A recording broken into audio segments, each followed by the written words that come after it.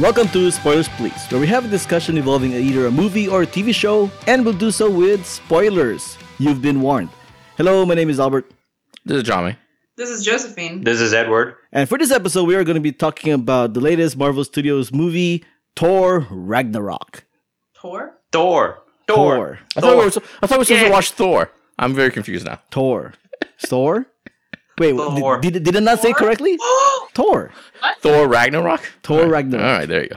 Now, I don't. It's just your Filipino accent. You What? Like Thor. He has an Like accent? Thor. I hadn't noticed. wait, did it say it wrong? Thor. Thor. I Thor? think it's just the TH. The TH is getting mixed in there, so it sounds like we're talking about Thor books. The people who write. Whatever. Thor Ragnarok. Yeah. I think we're getting off track. Now, here's the thing that I think interests me a little bit is the fact that are they being blatant that this is the final Thor movie? Because it is supposed to be the final Thor movie, right? No, I don't think so. What are you talking about? I don't feel like it's. I didn't get that at all. No one said that it was the final Thor movie. But that's the thing, though. But if it follows the pattern of Yeah. the other standalone Avengers, the precedents. they do three. You know what I mean? Three, and they're done. And then they move on to the next franchise. The next character gets 3 movies and stuff like that. Even though I don't think... But I think it all depends on what happens in the next phase. I don't know what happens in the next phase. So, I don't know, to be honest. I don't know. Yeah, because unless they all die, like actually, but they're all still alive. Like Iron Man, I get at the end, it's like, oh, I'm not Iron Man anymore. But then, he comes back and all the team ups, and he's like, hi, I'm still Iron Man. No, but Thor's like, I don't have Asgard, but I'm still Thor. No, but that's what I mean, though. It's the end of their single franchise. Now they're just relegated to guest starring. Right. Or co-starring. we don't know for sure. Once again, we don't know what the heck they're doing the next phase. So, and I think of the difficulty is that doing 3 movies where one hero is difficult enough already. To do like the 4th one is even more so, because I know Marvel is precious about trying to at least make their stories as decent or as well done as possible. Except Guardians. But the expectations for each one grows bigger and bigger. So, I mean, there's a possibility there could be a Thor 4. There could even be an Iron Man 4, but nothing has been ruled out. No one has made an official statement saying, that's it, no more. No one has said that. And even if they said there was no more, I'm pretty sure they can always revoke that any chance. Like the Saw movies. Yeah. Like, how many more Saw movies after the final Saw chapter? There's even more. Yeah, if I had to guess, though, I would say there won't be another standalone Thor movie. Because the thing is, Iron Man 3 ended with $1 billion, right, worldwide and stuff, and didn't do Iron Man 4. So I would assume if they didn't do it for Iron Man, they won't do it for Thor. He'll just be like, these are assumptions, so we don't know. It's just assumptions. I'm assuming he'll just do, if he survives Infinity War and all that stuff, I'm assuming he'll take a role close to what Iron Man's doing, just co-starring, coming in different places, Or I don't know. Or if they did like the Hulk movie, they'll just bring Thor in for that. Sure. Yeah, we just reverse it. Or Valkyrie gets her own movie and he co-stars or guest stars and stuff like that. But oh yeah, that could happen. Yeah, it's all speculation. But I mean, as long as they're alive, they can keep doing whatever they want with them. Sure. Yep. Mm-hmm. Anyways, onto the movie. Yeah. You guys want to go first? What do you think of the movie overall? Where do you want to go first? I think this Marvel movie, Josephine and I can both say What? Don't lump me in with you. Okay, fine. I look forward to this more than most recent Marvel films solely because of the director Taika Waititi. I'm a huge fan of his previous works, What We Do in the Shadows and Hunt for the Wilder People, and so I was curious to see how he would tackle such a large scale movie. This is the biggest movie he's ever done, and how he would cope with dealing with a machine, in this case Marvel, and if his voice can translate well, because we've seen in the past where it didn't go well, like Edgar Wright with Ant-Man and whatnot. So I was wondering can this relationship hold? And after watching the movie, I thought it struck a middle ground, and it was goofy, irreverent, funny. I enjoyed it. I would have to say that I also like Taika and the films that he's done, mainly because they're so zany and weird. And I was kind of like interested in seeing what he would do with the new Thor, because as we all know, the previous 2 were very serious films, even though we all know Chris Hemsworth is a very good comedic actor. So it was I feel like they were kind of copying Guardians in a way, like because of the whole like retro, psychedelic kind of things. But then I enjoyed it for what it was, but at the same time, it's still a Marvel film, so it kind of has the limitations that all the Marvel films have. I don't know where I would rank it though in the world of Marvel superhero films, but it was funny. I had a lot of laughs. I liked it way more than Guardians. So, yeah, and I enjoyed it a lot too. I thought it was bright, it was colorful, it was a lot of fun. If some parts you didn't like, the movie moves on to another scene, another set of jokes and stuff like that. And I think Albert would get this. Do you remember those old X-Files episodes written by Darian Morgan? Yes. Yeah. And you know how those 4 episodes that he wrote for the X-Files kind of goofed on the X-Files mythology and the characters and all that stuff. And that's what it felt like to me with Thor. It's not like Deadpool, where it's kind of making fun of superhero movies in general. This Thor movie kind of made fun of Thor movies and 2 Avengers movies. They made fun of the Marvel franchise and stuff like that. And I really appreciated it and stuff like that. It's a lot of fun. It's really good. I liked it a lot. I enjoyed it a lot. Yeah. Thumbs up. Same here. I enjoyed it a lot. I don't know if I loved it, but I did enjoy it a lot. I get the whole, it's not really trying to deconstruct a superhero movie, but it's not afraid to point out its flaws, which is fine. I think Marvel movies nowadays are kind of doing that everywhere, and like you guys are saying, it had shades of Guardians of the Galaxy in terms of the tone of the movie, the look of the movie, but it goes again with what you're all saying. Marvel Studios movies kind of are the same. They're like just another episode in a long-running series. So with that in mind, I liked the humor a lot by Taika Waititi. I mean, what we did in the Shadows and Hunt for the Wilder People are awesome movies. When it's funny, but when it gets dramatic, I think it doesn't feel like it worked. I don't know. It's just that the tone greatly shifts when you get dramatic in Thor. And I kind of wish it was a little bit more balanced. No, I had no issues with it. I may have had a little serious issues with it, the seriousness in the beginning. Because I saw it twice. Because the first time I saw it, I thought the stuff with Odin in the front was really kind of rushed. But then when I saw it the second time, it kind of made more sense. Because I kind of thought about because some of the emotional payoff, you kind of have to keep the first and second movies kind of in mind and stuff like that. So it kind of worked a little bit better the second time around. You know what I mean? It actually hit me a little bit harder the second time around. You know what I mean? The emotion of it all. The whole, he doesn't need his hammer, the strength is within him and all that stuff, and him leaving, he's setting himself apart from his father and all that good stuff. But didn't we already see that in the past 2 movies though? In what sense? That thematic structure where shadow of his dad, Odin, his relationship with his brother, his relationship with Asgard. It's pretty much the same thing again. Well, I'll point to the brother part too, the part of the Loki part. He's a really good scene in that elevator scene where he says, hey, I'm tired of trying to change you. I'm trying to pull you back to the good side or the dark side, the light side of the force and stuff like that. I'm gonna let you do you and stuff. And that is a difference between the first 2 movies and first 2 Avengers movies. So there's a little bit of progress. This is definitely the best I think they had in terms of the relationship. That is the best thing about the movie, is the relationship between Loki and Thor. And kind of wish it was more of that. But once again, they put themselves in the corner, the fact that Loki is technically a villain. I mean, he points it out, is it wise for you to bring me back to Earth? It's like that kind of stuff. So it's kind of I don't know how they're going to write themselves out of this.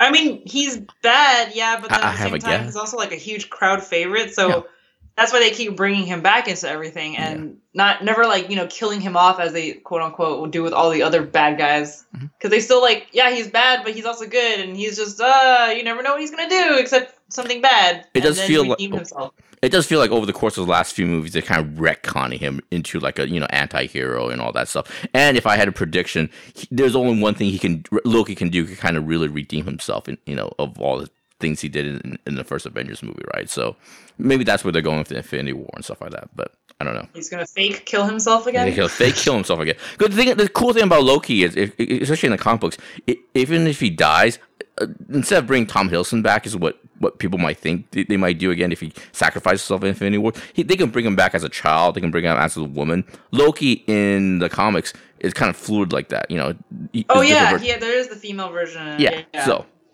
I think that's what ultimately the Infinity War kind of thing is, and this movie's kind of pointing towards for Loki at least. You know what I mean? Because Loki, the reason why he came back at the end of this movie is he got tired of being put in that corner by Thor. Like, hey, I'm always a bad guy, always a bad guy. You know what I mean? Like he wants to kind of redeem himself from that stigma, I guess. But yeah. Yeah. Mm-hmm. Does he? Yeah. Well, we'll have to wait for 2 more movies, but yeah. Mm-hmm. I mean, we can already predict he's gonna give one of the Infinity Stones to Thanos. Well, presumably as like, hey, I'm gonna help you. Well, it seems like he's trapped in a corner in that leaked trailer that we saw. You know, there's bodies everywhere and stuff like that. And then at the end, he's gonna turn on Thanos, but then that's to be expected. So it's like, oh, he is the god of mischief and stuff like that. Mm-hmm.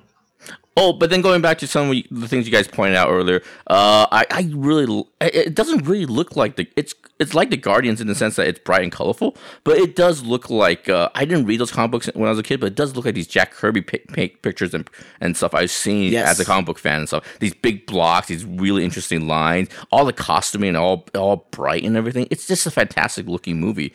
I mean, it's one of those movies where it actually should be nominated and probably win the Oscar for best costuming and design and stuff. This world, Sakaar looks fantastic. It looks amazing and stuff like that. It's great. I like the horn things that Hela has. Oh yeah, the things she uses as battle armor. That's basically her hair, right? Right. Well, it seems like that's her. Like she goes Super Saiyan when she needs to fight. She goes like a Super Saiyan kind of thing. Had the horns come out and stuff like that. And just And I just want also. She like wipes her hand back and her hair disappears, but becomes that kind of thing. So she has like super powered hair. Yeah, very cool. I also want to point out the other thing. People do compare it to Guardians, but Guardians, I think the humor comes from the individual characters and stuff like that. Like all of Dreadnokt's jokes are like, because he's literal. He doesn't understand metaphor. So the humor comes from their personality types. This Taika's humor is sort of a little bit more spontaneous, a little bit more quirky. It's a little more strange. You know what I mean? It's more of like plant the camera and see if something funny happens and stuff like that. Because there's like this scene where Korg in the prison thing thinks Loki is a ghost and stuff like that, and he jumps into the frame and tries karate kicks it and stuff like that because he thinks he's a ghost. Everything Korg does is amazing. It's amazing because it was Taika. Yeah. Korg was a scene steal in everything he was in. He's so good. He's so good, man. I would have to. I don't know. I kind of disagree because I feel like with Guardians, granted, I know we all have very polarizing views for Guardians of the Galaxy, but I feel like for that movie, the humor was like kind of forced in, kind of like how the new Justice League movie looks like it's going to be, where they're like, hey, we need to make this funny. Here's a funny line. Say it because it's funny. And like, you could tell they're setting it up. Like, the unfortunate thing a lot of Marvel films have been doing where they're like, we need to make this funny, right? And then, so that's what I didn't like about Guardians, which is why I didn't find a lot of the jokes funny. And with this movie, like you said, it is more spontaneous, but at the same time, because it just felt like everyone was really weird. Like, Grandmaster, Mr. Jeff Goldblum, he's so good.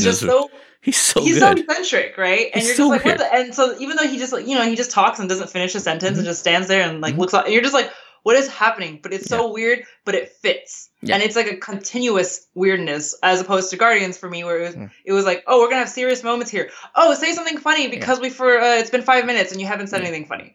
Whereas for Thor, it worked better for me. But, like I said, it's still trapped within Marvel worlds, so can't get too that argument could be said for Thor as well. As people have pointed out in some reviews, is that like when Asgard blew up, Korg had to make a joke. It kind of like diminishes the fact that, hey, your world just kind of blew up. Yeah. Okay, I have 2 points to that. I've heard this argument too. Number one, Korg is not from Asgard.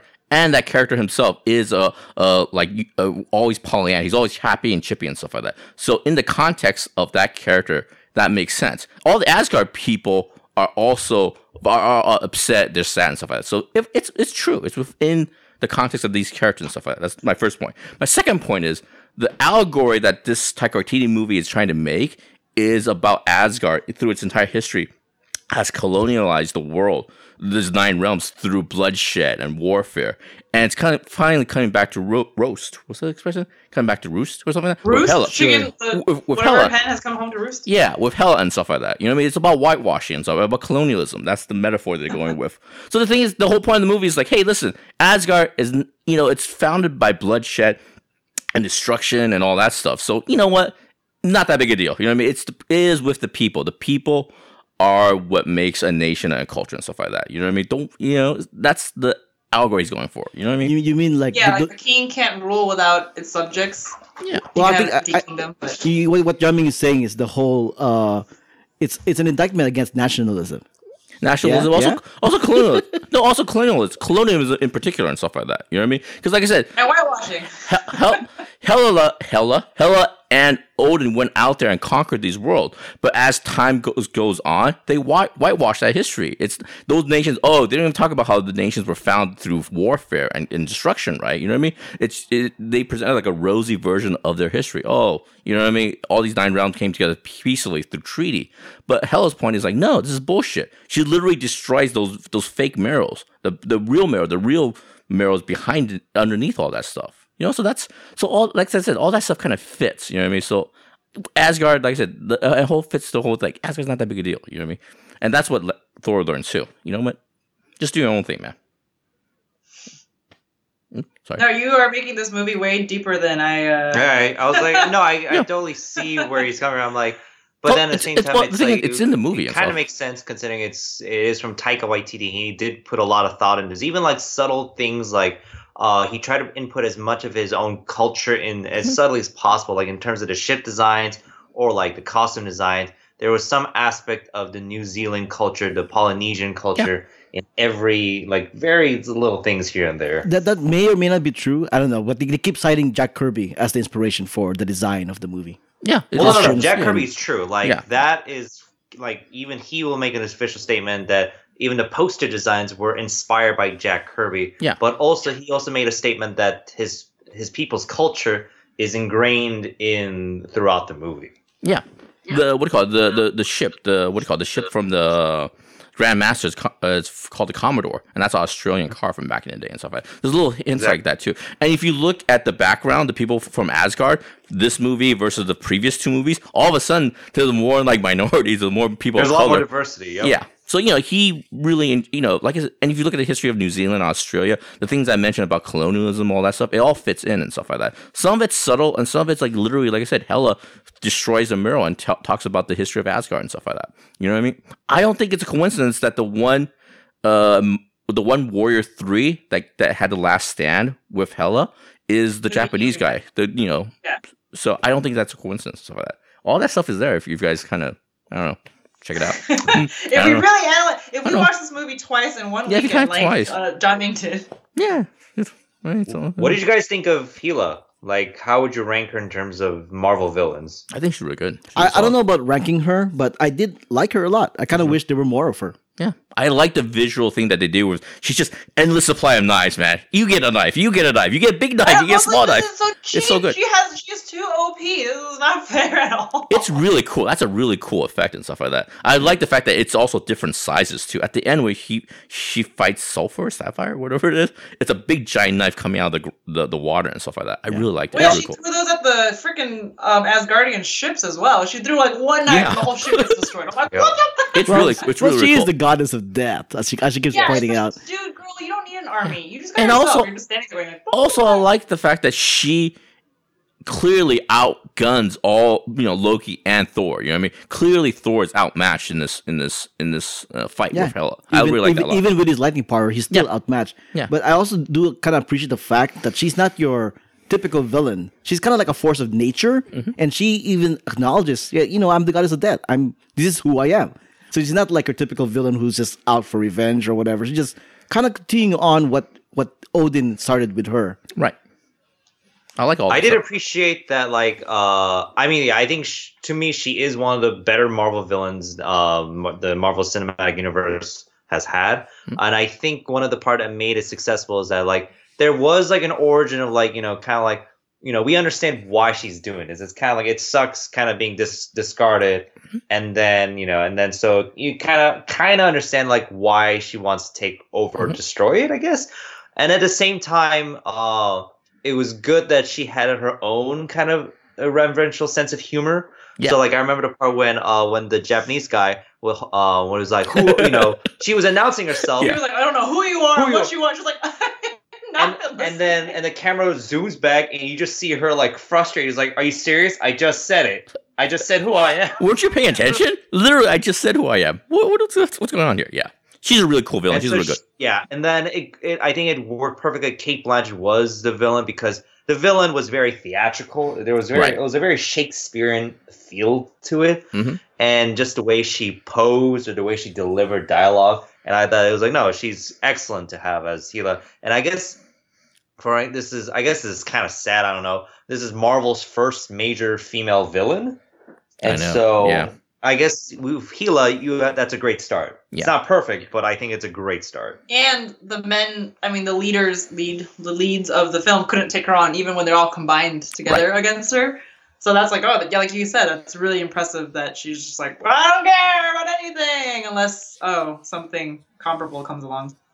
And we can see why Zachary Levi is now in DC, because clearly they didn't really need him at all. They just killed him right away. Yeah, that's what do you call it? I have 2 points with that. Number one, it's a very classic comic book thing. When you introduce a villain or a new character, they always have to kill somebody or fight somebody, and then that establishes them as a threat. That's a very comic booky thing. The Jeff Loeb method of storytelling. Right. And the second thing is, I didn't like the fact that they didn't give Thor a beat to recognize, hey, where's the Warrior 3? They're my childhood buddies. What happened? Where are all the people that I grew up with? And then also Lady Sif, but then we were talking about how it's like scheduling conflicts and all the crap, and how she might come back as like Valkyrie's lover. Taika did make an official statement recently that because of the scheduling conflict, that what he just assumed was that like she's off the road or something. He told the Marvel executives, it was like, Lady Sif is actually banished. She's on Earth right now because when Loki, under the guise of Odin, banished her because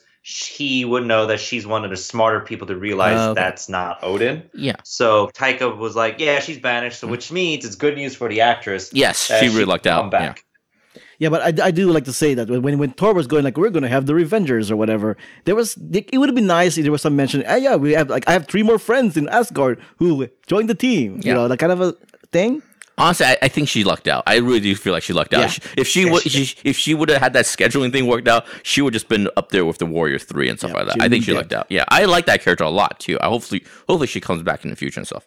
And same. I was super excited when I saw her on screen the first time, and I'm like, oh, I hope they do stuff with her. And we should mention the Valkyrie, actually Scrapper 143. She's fantastic. She's really great in this movie. I love her a lot. I love Tessa Thompson in this role. She's really awesome. She's really cool.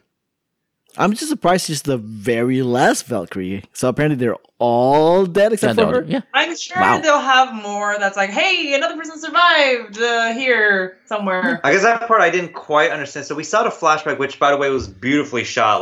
Gorgeous how the flashback was. But then it's like, okay, so Hela killed one of the Valkyries and impaled her. And you see Valkyrie, or in this case, Scrapper 142, fall behind. Right. And Hela didn't see her. Why didn't she kill her? I think that it sounds like happened? It seems like one of those things they'll flesh out in the future of movies and stuff. It seems like, the other lady jumped in front of her.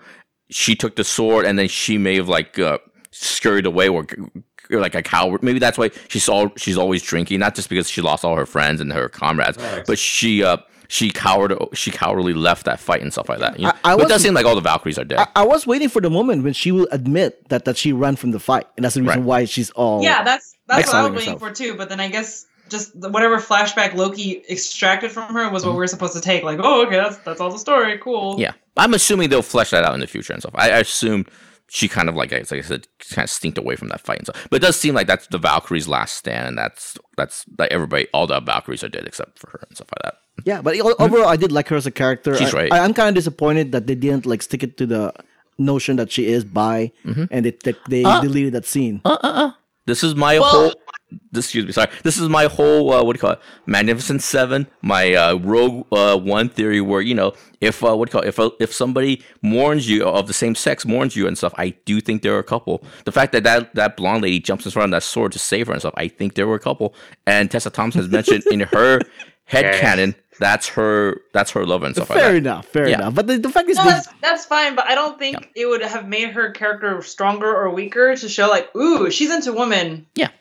Like if they're gonna do that, it has I think they said they took it out of the movie because they're like it doesn't do anything for the character just to show a woman leaving, and then it just makes the audience go ooh, and then they're just gonna be so focused on her being bisexual. Right. Fair enough. I'm glad they took it out. So it's like we just focused that Valkyrie is who she is. She's a strong warrior who became an alcoholic. Okay, she's a badass. She's really, and she's not just like an alcoholic or it's like a one-tone kind of thing. She's also having a lot of fun too. You know what I mean? All the scenes she has with the Hulk and stuff, it's incredibly joyful and fun and interesting. And you know what I mean? It's not like her just being, I'm sad, I'm angry, I'm drinking a lot. There's even those quiet moments where she's up on her ship looking down on the Hulk Thor fight, drinking and stuff. Her face acting and stuff like really interesting, really good and stuff. She's fantastic. So. What were you gonna say, Josephine? The Tessa Thompson, yay! I'm okay with her acting. I think because she does this weird pucker lip thing a lot, kind of like what Keira Knightley did a lot in Pirates of the Caribbean, and that just kind of was annoying to me. Just like, why do you keep? Are you saying it's like the way of her pouting? Mm-hmm. She's so sad. Look at me pouting. Mm-hmm.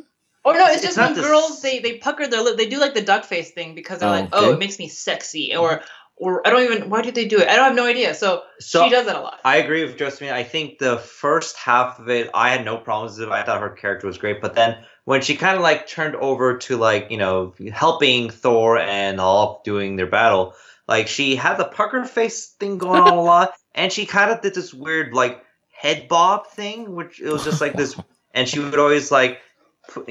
Jut her hip out a lot more, and so it was kind of distracting from whatever we saw her before. She was like, no, she's a straight up badass warrior. Yeah. To like pucker face, head bobbing, hip like sticking out kind of thing. Yeah. So did you see the part not too distracting, but it was noticeable. How great was that part where they set the cannon up in the Grandmaster's ship and stuff like that, and she like handles it like a big giant like like a giant dildo. Yeah, exactly. Yeah. It's a great scene. It's just great. It's just fun. Like a strap on, yeah. Yeah, we're all having fun here, guys. It's just fun. I didn't notice all the pucker lips and all the posing, but I thought she was just great and fun and interesting. I found more movies with her and Valkyrie and stuff like that. It's fantastic. Mm-hmm. I do know, I didn't mind it too much, but I know there were several fans who complained that they wasted the Planet Hulk storyline for this. I'm vaguely familiar with it. Yeah. I know that Hulk, that's a solo thing of like him actually saving those people. Right. And that's his story. But I guess that's a compromise because Marvel will never have the solo rights until Universal gives it up. Right. So in the meantime, Hulk can only exist in kind of like collaboration movies, team up movies, where they will insert solo-esque moments, but they can never really give him a true moment by himself. Speaking of Hulk, I mean, once again, Hulk becomes kind of like an MVP in terms of guest starring the Hulk in all these MCU movies. But you guys read the thing about how Mark Ruffalo and Kevin Feige said that there's going to be like an ongoing Hulk storyline behind the scenes as he is a guest star. That does this is one of it, for sure. Yeah, because his storyline is not really finished at the end of this movie. His whole thing was like, he's been the Hulk for 2 years. That Hulk creature is like 2 years old. But then Mark Ruffalo kind of like says, Bruce Banner says, if I turn back into Hulk, I don't know if I can turn back again. You know what I mean? And at the end, before he jumps on that bridge and lands splat like a pancake, there's a moment where you realize, what if he doesn't turn back to Bruce Banner and stuff like that. So they don't finish that storyline. So they'll finish it in the next Avengers movies and stuff like that. So, in terms of Hulk, I feel like for this movie they definitely obviously made him very comical and treated him like a puppy, or a dumb little child, which I get, like that's what he is kind of when he's the Hulk, but at the same time I feel like they dumbed him down a lot to the point where it was just kind of sad. Mm-hmm. There's like, bad Hulk, don't do that. And he's like, me. I don't think he's sorry, I interrupted. Sorry. No, what are you going to say? No, I was like, I don't think they dumped him down. They actually made him smart. He went from like 0 to a 2-year-old and stuff. They actually made him dumb. But I think it's maturity. He's just immature. He's like a 2-year-old. He's immature. That's more than anything else. I didn't have so much of an issue with that either. I do know that in terms of quote unquote dumbing down, they definitely did so for Thor. Like he became like this super bro man, which I have no issues with. It's like, I know that's the other feedback I've seen from fans where they're like, they did not enjoy, some of them who did not enjoy this movie because it was like, this is not the Thor that we know. He's like some idiotic bro guy. Yeah. And I'm like, actually, I think it's better. It's a better version. I think, because it's like, you can only have so many Marvel characters that are super serious about their stuff. So it's good to have one guy who's like, bro-tastic. And it's like, you knew you were getting into it because when Taika would release those short films, especially with Thor and his roommates, Thor and Daryl, like Where's you Daryl? knew exactly like, oh, Thor's gonna be a bro. Yeah. No, it's true because I think Thor purists from the comic books and from the past MCU movies are probably going to be like, that's not Thor. He's too funny to be Thor. But the thing is, though, this is a better Thor. I mean, like you're saying, he needs to stand out. And Chris Hemsworth talked to Kevin Feige about this, and they said, yeah, let's go ahead and go this direction with Thor. I think he'll make him stand out more. And the truth is, yeah, it totally did. And also, 2 points. My first point is like the core of Thor. When I think of Thor as, growing up as Thor is number one, his hammer, which he doesn't have anymore. And number two is he's the protector of Asgard. As long as he has that whole, I need to protect Asgard. Asgard is under my protection and all that stuff. And that is still true in this movie. So that's all I care about Thor. As far as, that core is still there, right? And then number two, when he's on Earth, he's like the most powerful, most kind of awesome person on Earth, right? But when he's in space, he's either equal or just a little bit above all other space creatures and stuff like that. You know what I mean? On Sakaar and stuff like that. So the whole relationship changes and stuff. You know what I mean? So he would be a little bit more insecure, a little like, oh my god, I don't know what's going on. You know what I mean? He's sitting in this chair, he's locked in a chair, and then these weird lights are flashing and stuff like that. Like like the Willy Wonka nice little thing. Willy Wonka reference with the music. Yeah, exactly. Because he's not on Earth. He's like not the most dominant person on the planet Earth and stuff like that. It's a different thing. You have to strike a different tone and stuff like that. Mm-hmm. Well, strike a different tone. I mean, his tone was consistent throughout the whole movie. He was a bro guy. No. I'm talking about throughout the 3 Thor movies and stuff. The 3 Thor movies. Yeah. Okay. All right. I'm just saying, you have to look at it from a different angle. You know what I mean? He's not the biggest fish in the pond anymore. Is I guess what I'm saying. You know what I mean? So yeah. What? So there was a thing you guys had mentioned earlier, but I kind of didn't get to jump in on it, which you guys were talking about Gila, and how she, like, as a villain, it's like, okay, first female villain, great, super, super, super OP. But also, in terms of, like, all of the Marvel films, even though the first 2 Thor movies weren't as, like, standoutish as compared to the other ones, if you think about it, their villains actually are more unique, though, and different from the main superhero versus like Iron Man, right? All his villains are people who are just taking his designs and fighting against him with it. Yeah. And then I'm like, that's pretty boring. Captain America is just a superpowered man fighting superpowered men that were the same as him, like using the same serum or whatever. And then, unfortunately, I mean, I don't know much about Black Panther, but we finally saw the trailer when we were watching Thor Ragnarok. And then when we saw the trailer, mild spoiler for this, it was like, oh, Black Panther is fighting Black Panther. Yeah, it's the same, but in a different suit. He's fighting suit. How dare you? He's fighting a leopard, okay? That's why it's gold. Number one. But yeah, okay. sorry. Yeah. So I was like, I was really disappointed. Like, why?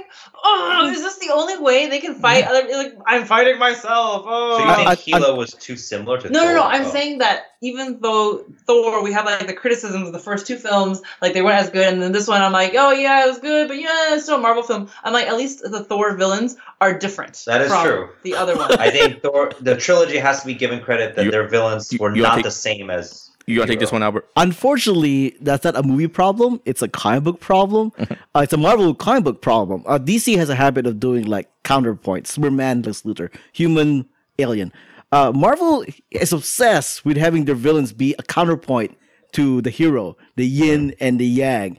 The what if Spider-Man was a bad guy? Let's have him fight the opposite version of it. That's a Marvel thing. It kind of can't be helped, quite honestly. And it's also universally agreed upon. Thor 2 had the worst villain, though. Malekith is the worst villain, the most bland villain ever, and stuff like that. And the first one, I'll give you. That's true. Thor: The Dark World. Turns out his brother turned out to be the ultimate villain, right? I believe, right? The first Thor, Loki. The first movie was Thor. Oh, it was Loki. Yeah. Yeah, Loki. So I'll give you that one. That does have the best villain.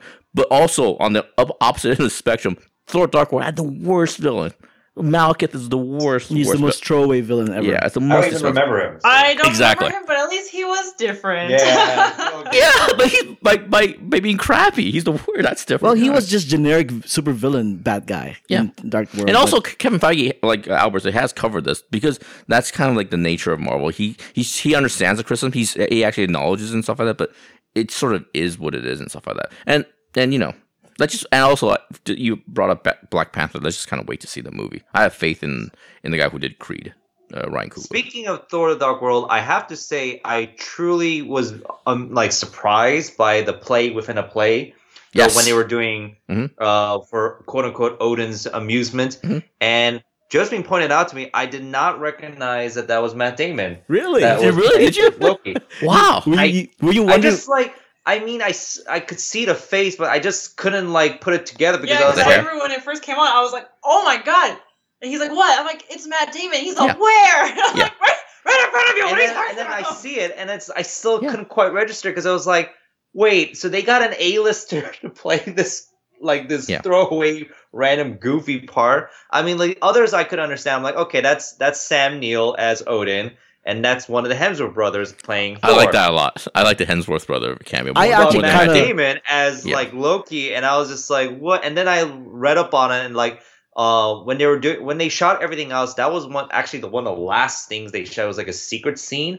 And it was like there was a contract for all the extras involved. It was like do not tell anyone who was there. And even Kevin Feige or the producers didn't know about it until they revealed it like 2 months before the premiere. And so I guess it paid off because it took me by surprise. And I think it was one of the funniest scenes I've seen in a Marvel film. Unfortunately, I can't remember that scene very well because you were busy laughing. Yeah, I was too busy laughing. So... it's basically that's got to be one of the funny scenes I've seen. But it was still technically an inside joke. Yeah. Did you like the scene? I did, but I kind of was hoping they would have gone even further with the inside joke by having Thor be played by Jimmy Kimmel. Oh, no, and that's I liked it and didn't like it at the same time. I thought Matt Damon, he's too famous. He kind of pulls you out of the scene, right? And also he's not known for having a very fantastical, magical face. You know what I mean? He really stars in like very modern movies. So no, that's what I mean. It's an inside joke because 50 years from now, when people see this, they're not going to laugh at that. Yeah, But I love the fact that the other Hemsworth brother, the Luke Hemsworth, plays Thor. I thought that was brilliant. I think that's a great inside joke. I think I love that. I love that joke. But yeah.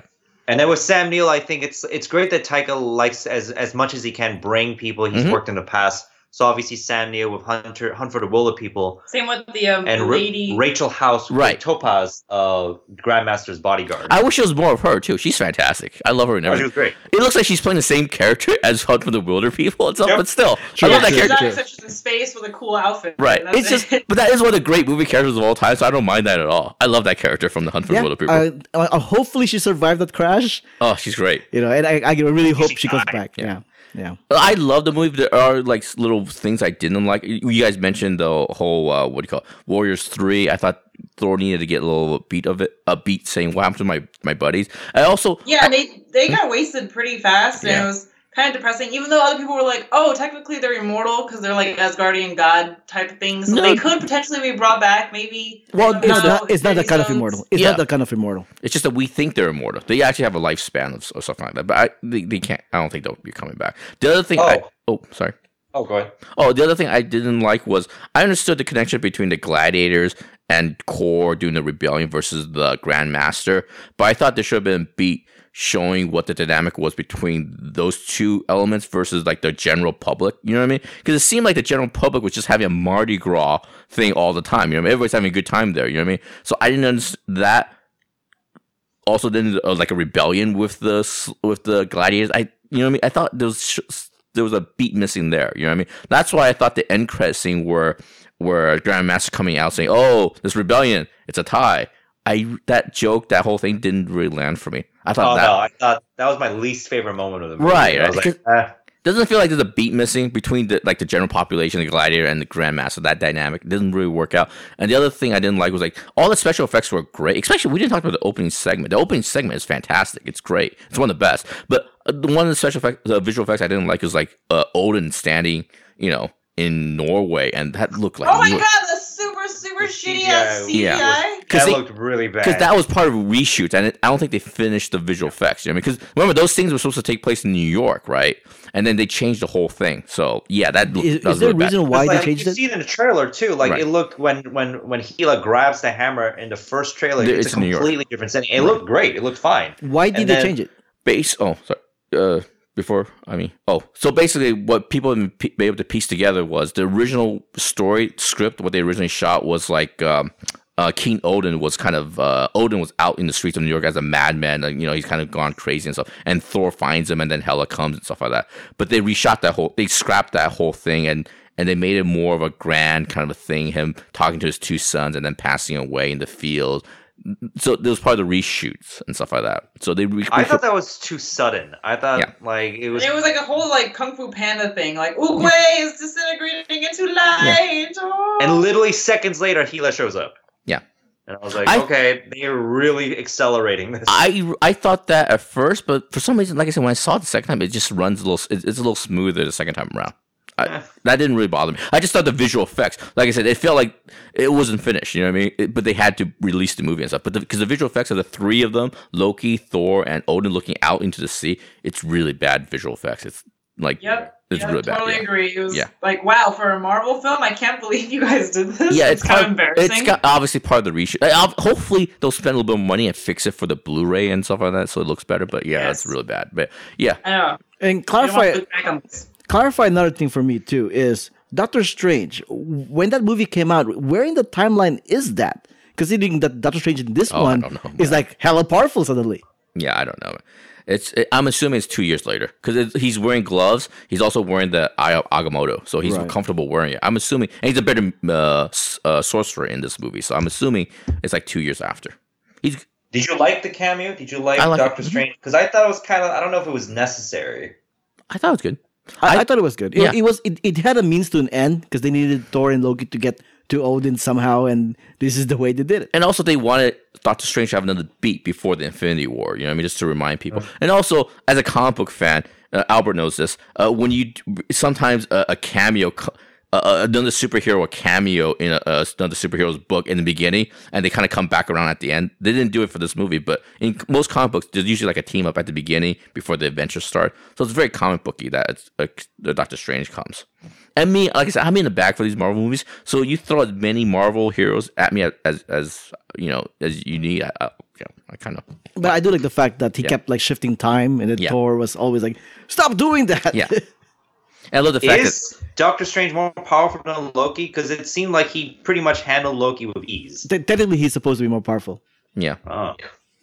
And I love the fact that the Thor's hammer is the umbrella and stuff like that. You know, that's very comic book. Speaking of comic books, in the comic books, Doctor Strange is what people call the Deus Ex Machina of the Marvel universe. Yeah. Because if they need something solved like really impossibly fast, just get Doctor Strange in the scene. And I love the fact that he calls his hammer, and then that hammer flies through Doctor Strange's sanctorum. Like, sorry about that. But the camera holds on Thor. It's like, oh, I'm sorry.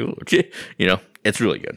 I like it. I like this movie a lot. It's very enjoyable. Yeah, it's a very fun movie. You said that the whole Doctor Strange thing was like a way for like, for them to find Odin. But I also found it was unnecessary because they could have just been like, hey, where'd you leave Odin? I left him in Norway. Okay. Yeah. And then go there instead of having the whole scene. I mean, I liked the scene. Mm-hmm. I thought it was hilarious and, their interactions and Loki falling for 30 minutes was great. But then it was just like, But unnecessary versus like, hey, this is just something a little bit extra, a little bonus, a little extra character stuff. But plus calling back again the comic books. This is the Marvel way. This is how they do things. Yeah. Also, it's just a lot of fun. Like I said, this universe is 17 movies deep. There's like dozens and dozens of characters. You must have pulled people and stuff like that. From these various movies and show them off a little bit. It's good times. Yeah, because if you get annoyed by that, do not read the comic books. Because that happens quite often in the comic books. I read the comics. You guys keep talking to us like we don't read the comics. But the thing is, with comic books, it's different. Because a movie, you're supposed to be like, oh, you have this much time to tell a story. What are you going to be putting in, right? And like you said, the whole Grandmaster and the Rebellion thing, that felt like a beat was missing. And they probably did film something, but then they cut it because to make room for other things. But the thing is, they could just to me, people have mentioned this theory, but my whole thing is like, instead of deleting the Doctor Strange thing, just add the add scenes to it. This movie's only 2 hours and 10 minutes and stuff like that. You know what I mean? And then as far as, they could just add in 10, 15 minutes. It would have been fine and stuff like that. Yeah. Yeah, we would have been fine, but they probably have all their rules where they're like, hey, no, it has to be this, and they're like, fine. I would say it's cheaper to film Doctor Strange than it is to shoot like a Rebellion scene. Yeah, and also 2:10, it's not exorbitantly long or short. It's a good sized movie and stuff. Yeah, it's good. Yeah, I don't know. Yeah, the Rebellion thing didn't really bother me because it didn't seem like the focus of that plot line was about the Rebellion. Mm-hmm. Yeah, they mentioned it, but we were really more interested with Thor getting back to Asgard, so that was more of their focus. Mm-hmm. What other cameos? Oh, Stanley's cameo. I like that one. It's really good. It's really strong. Same as every other movie. Oh, there it is. It's to expect. It's like, where is he going to pop up? And then he popped up in here as the worst haircut person in the universe. Yeah. But apparently it was the best haircut ever. No, it was bad. It's a really good haircut. Thor looked amazing. Thor looks good, man. Thor looks great. I don't know. Yeah, it's Chris Hemsworth. I'm sure he'd make anything look good. That's true. And then, of course, when we saw it in the theaters, when Chris Hemsworth had his obligatory half-naked scene, and, there was a reaction. There was, oh, my, from the audience from, above me and the left of me. Actually, mainly guys, either they were jealous or they were like, oh, man, damn. And then, the other one, too, was when you see Loki in that black suit when he's on Earth. I was like, that's a well-tailored suit. Yeah. That looks really good. Going back to the Chris... sorry. Yeah, and then... Oh, sorry. I was going to say, going back to the Chris Hemsworth shortlist thing, if I'm reading it correct, I think they're goofy on it in the sense that in a few minutes, Hulk comes out of the bathtub naked and you see his ass and stuff like that. So it's just kind of him goofing on it a little bit and stuff like that. That was pretty funny. And Thor goes like, "Oh, I've seen it now. Oh, it's in my brain. I can't get it out of my head." So, good times.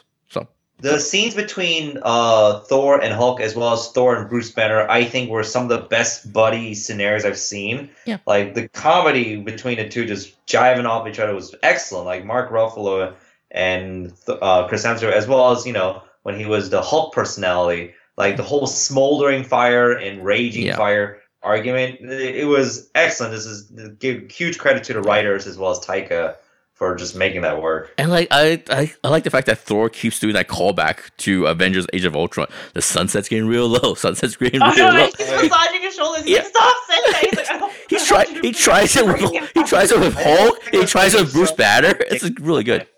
Yeah. There was surprising a lot of Age of Ultron references in this movie. That's what I'm saying. It is like Civil War in the sense that you know how Civil War pulls together all these kind of plot threads from different Marvel movies. But the thing is, with this movie, they pull jokes from different movies. The first two Thor movies and the two Avengers movies, they just pull jokes. It is just them taking the piss out of those Marvel movies and stuff like that. It's a little bit of a satire almost. Yeah, which is good. Was Idris Elba is great and stuff like that. I think they used them. They used them. I totally forgot about Idris Elba. Yeah, Idris Elba's great, I guess. Surge has a really interesting, actually. That's the guy. He has a nice little story arc and stuff like that. He did have a nice story arc. Yeah, I like it a lot. Yeah. So. Carl Urban, the one who betrayed. Oh, okay. I honestly don't get why his story was necessary, and I was just like, who are you? Yeah. Why do we care about you? I kind of when you just messaged him, I was like, who? I don't even remember. I thought it was a great story. He could have been just a typical henchman and stuff, clearing out orders and stuff. But he was a typical henchman who had no backbone either way, whatever happened. Yeah, but but in the moment of truth, he steps up. More of the comic storyline of him actually, taking the rifles and shooting.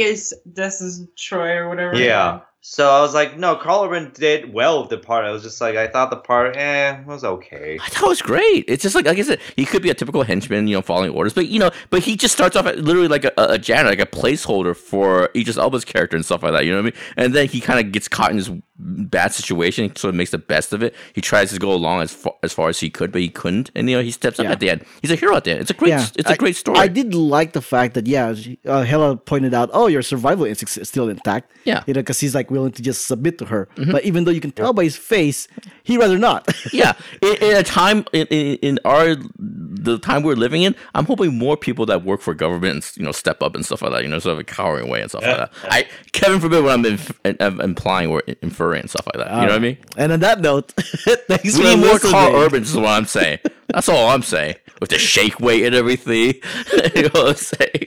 Trying to impress girls and stuff like that. There you go. I was gonna say those Asgardians are they remind me of Japanese people during an emergency earthquake situation. Because when Heimdall was just like, "Let's go," they're like, "Yes!" There was no screaming, there was no frantic destroying of property and them trampling each other, but they were so orderly. And I was like, "Damn!" They were the mightiest warriors ever. I was like, they're really good at evacuating their city, considering they've never done this before. Oh, and Surtur. We forgot to mention Surtur, but whatever. It's a fantastic opening. We can. The same guy? Oh, Clancy Brown? Yeah, Clancy Brown, yeah. And Taika Waititi did the motion capture, but Clancy Brown did the voice and stuff like that. It's a fantastic opening. I love that opening. It's a great opening and stuff like that. With the fire, special effects, the hammer he puts in the dragon so the dragon can't move and stuff like that. It's fantastic. All right. Sorry to add one final note. They actually closed the loophole of showing the Infinity Gauntlet in the first Thor movie by Gila saying that's a fake. Yeah, fake glove, fake, fake. So did Loki? I thought she was just either fake or this thing is not as powerful as me. It seems like a fake, one of Odin's fake trophies. Albert, does that mean that Loki now has 2 Infinity Stones? Because the Ether is there, as well as the what's the other one from Avengers? No, just the Tesseract is there. Okay, the Tesseract, but the Ether was there too. Which one's the Ether? Isn't that the one from the Dark World? No, that one the Collector has. Okay. No, I know what you're thinking about. The second thing that they passed was the ice making thing. That's not Infinity Stone, right? Wow. Okay. That's what it is. Yeah. Thanks for the clarification. Yeah, but he does have. The thing that made him into Luffy's son. Yeah, exactly. That's not an Infinity Stone, right? So the Tesseract is there, and that's what Loki grabbed before the planet blew up, before Asgard blew up. Mm-hmm. Oh, did he grab it? Did I totally miss that? Well, it was implied. It was implied. Yes, implied. Okay. All right. He stared at it for like a second longer than he should have. Yeah, he started out a little bit too long. Oh, look at you. It's like, hey, I know what you are. Hey, girl, what's up? Haven't seen you since the first movie or whatever. Yeah. Let me get you off planet before they blows up. So the worst case scenario is Thanos kills Loki for that thing. Mm-hmm. So that's the worst case scenario for that part. All right, and on that note, thanks for listening. Albert is trying to wrap up. Okay, come on. Let's be professional. Respect his professionalism. All right, Jiaming, Edward, Josephine, where can people find you online? You can find me on Twitter, JIAMINGLIOU. You can find me, Josephine, at Facebook and Instagram at SlowJoJojo and Twitter at IamJosephine. This is Edward. You can find me on Facebook, Twitter, Instagram at Cinnabon Monster. And this is Albert. You can find me on Twitter and Instagram at Albert5x5. You can catch my I Said a Movie blog for my non-spoiler movie reviews, my comic strip, and the other podcasts, the Stuff and Junk Show, which I talk about cord cutting, my annual cord cutting episode. You can find all that at whowhatwhereswhy.com. You can send comments to whowhatwhereswhy@gmail.com, via our Facebook page, or through the website. If you want to show your support, just go to whowhatwhereswhy.com/support to find out how. Music has been provided by the Y-Axis. Find them at the Y-Axis.com. All the links and information can be found at whowhatwhereswhy.com. As of this recording, this morning, there was a big giant reveal from, I forget what news site that was. Apparently, there was talks of Disney potentially buying 20th Century Fox. Right. Yes. Yep. But I also heard someone else completely refute that, going, no, that talk has been dead for weeks. But then I was like, what? Well, I just saw a recent article like an hour ago. Like they're holding off on it's not done deal yet. But the fact that there's been talks is still newsworthy.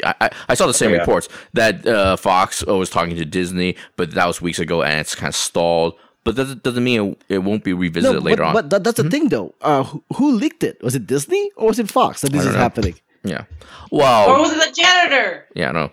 Fox seems to be run by very reputable people, so I can't imagine anybody on their side would leak such information. Because the thing is, though, is that, okay, so if Fox is trying to sell themselves, it's only for the movie and TV stuff. Right, exactly. They're going to keep the news part, and they're going to keep the sports part. Right. So I don't see this actually happening. Yeah. I don't see this actually happening. I haven't heard any news about Fox sort of being in trouble or anything. I'm not sure why they would kind of sell it and stuff. Maybe these, I don't know. Yeah, so I don't know. They have a couple of franchises going. They have a couple of big hits and stuff like that, and their TV's doing okay. Fox Network, I think, is doing okay. But yeah, the only thing I can think of here is that Disney is giving them a huge ass check and go, "Would you just sell your divisions to us now?" It might be one of those things where they went in there to see what the number is, like what Disney was. Yeah. Oh, that's $10 billion. What? Well, Fox is really like, dude, you can't afford us. We're asking for 15. We're gonna give you 20. Oh, what? Hold on, let me think about this. It's probably that kind of a thing. And people have mentioned this on Twitter and stuff for like whatever personal reasons why you wanted to go through. Me, the biggest deal is actually just having the Fox fanfare be in front of the Star Wars movies. You know what I mean? That's all I care about. You know what I mean? Yeah, we're forgetting that Fox still owns. Well, I'm sure we remember, but a lot of people are forgetting that Fox still owns the distributing right for A New Hope. Right. So I'm sure Disney wants that back. Right. That's one thing they want. X-Men. They want the Besides X-Men. I mean, I feel like it's leaning towards because it's like it's the talks isn't too surprising because already like the Avatar, which is also part of Fox. Oh yeah, that too. Oh my God, is yeah. now integrated in Disney World. Yeah. So. Oh yeah. Yeah, Disney has reasons to own Fox, but I don't see why Fox would sell. But you would, but You you have wouldn't. reasons to own everybody in this world. Yeah. Oh yeah, Disney will own the entire planet. But when Imagine if they owned DC. Oh, imagine if they own Google. Yeah, but but does Disney buy Fox for Avatar? Is that a plus? Don't they look at the budget for the things like you're making 4 movies? What? No, I think they're thinking that's crazy. Yeah. Like I don't like that's probably one of the craziest news I've heard where it's like you're gonna make 4 word back to back for how much? What? Well, James Cameron's like, I have the money, I'm gonna do this. Yeah. And as far as the comic book stuff and stuff like that, let's just say it does happen. I really don't want them to get the X-Men and put that in the MCU because I like the niche that the X-Men franchise has found with Logan and Deadpool, right? Right. They're kind of they have a little momentum going. I do want them to get a Fantastic Four back because there hasn't been a good movie with the Fantastic Four, yes. and that to me will be integrated easier into the MCU than the X-Men Because stuff. Kevin Feige keeps talking about he wants to do more of the space stuff. It's kind of hard to do more of the space stuff without the Fantastic Four. Yeah, my prediction is after Phase 3, whatever. I really do think him and James Gunn. I think they want to do an adaptation of the Annihilation storyline from and that's cosmic stuff. That's Nova Corps and all that stuff. I think that's the direction that they want to go because all the space movies. I know you guys don't like Guardians of the Galaxy and all that stuff, but undoubtedly it looks gorgeous. You know what I mean? Plus this Thor Ragnarok. The space stuff looks gorgeous, and it's different from like the DC movies and the other movies that's set on Earth and stuff like that. So Agreed. Yeah. All right. Wait, so if they do that, they'll bring Chris Evans back as Human Torch. Oh, that is true, huh? Oh boy, God. Yeah, but if they do the Fantastic Four in the MCU, I bet you they don't do the Reed Richards and all that. They do the different lineup, She-Hulk and shit like that. You know what I mean? I think they could. I mean, they're already playing around with time jumps with Captain Marvel and the Skrulls, right? Who's to say the Fantastic Four wasn't around that time? I don't want to see a third. I don't need to dimension? see a third Reed Richards. That means it's on the same level as Spider-Man. So we need somebody to do it right the first time, and that hasn't happened yet. So Reed Richards, man. They could bring Chris Evans back. I am always down to see more Chris Evans. Holy man! And they could use CGI to make him young. And have you guys sat through those Fantastic Four movies? Those two, they're terrible, right?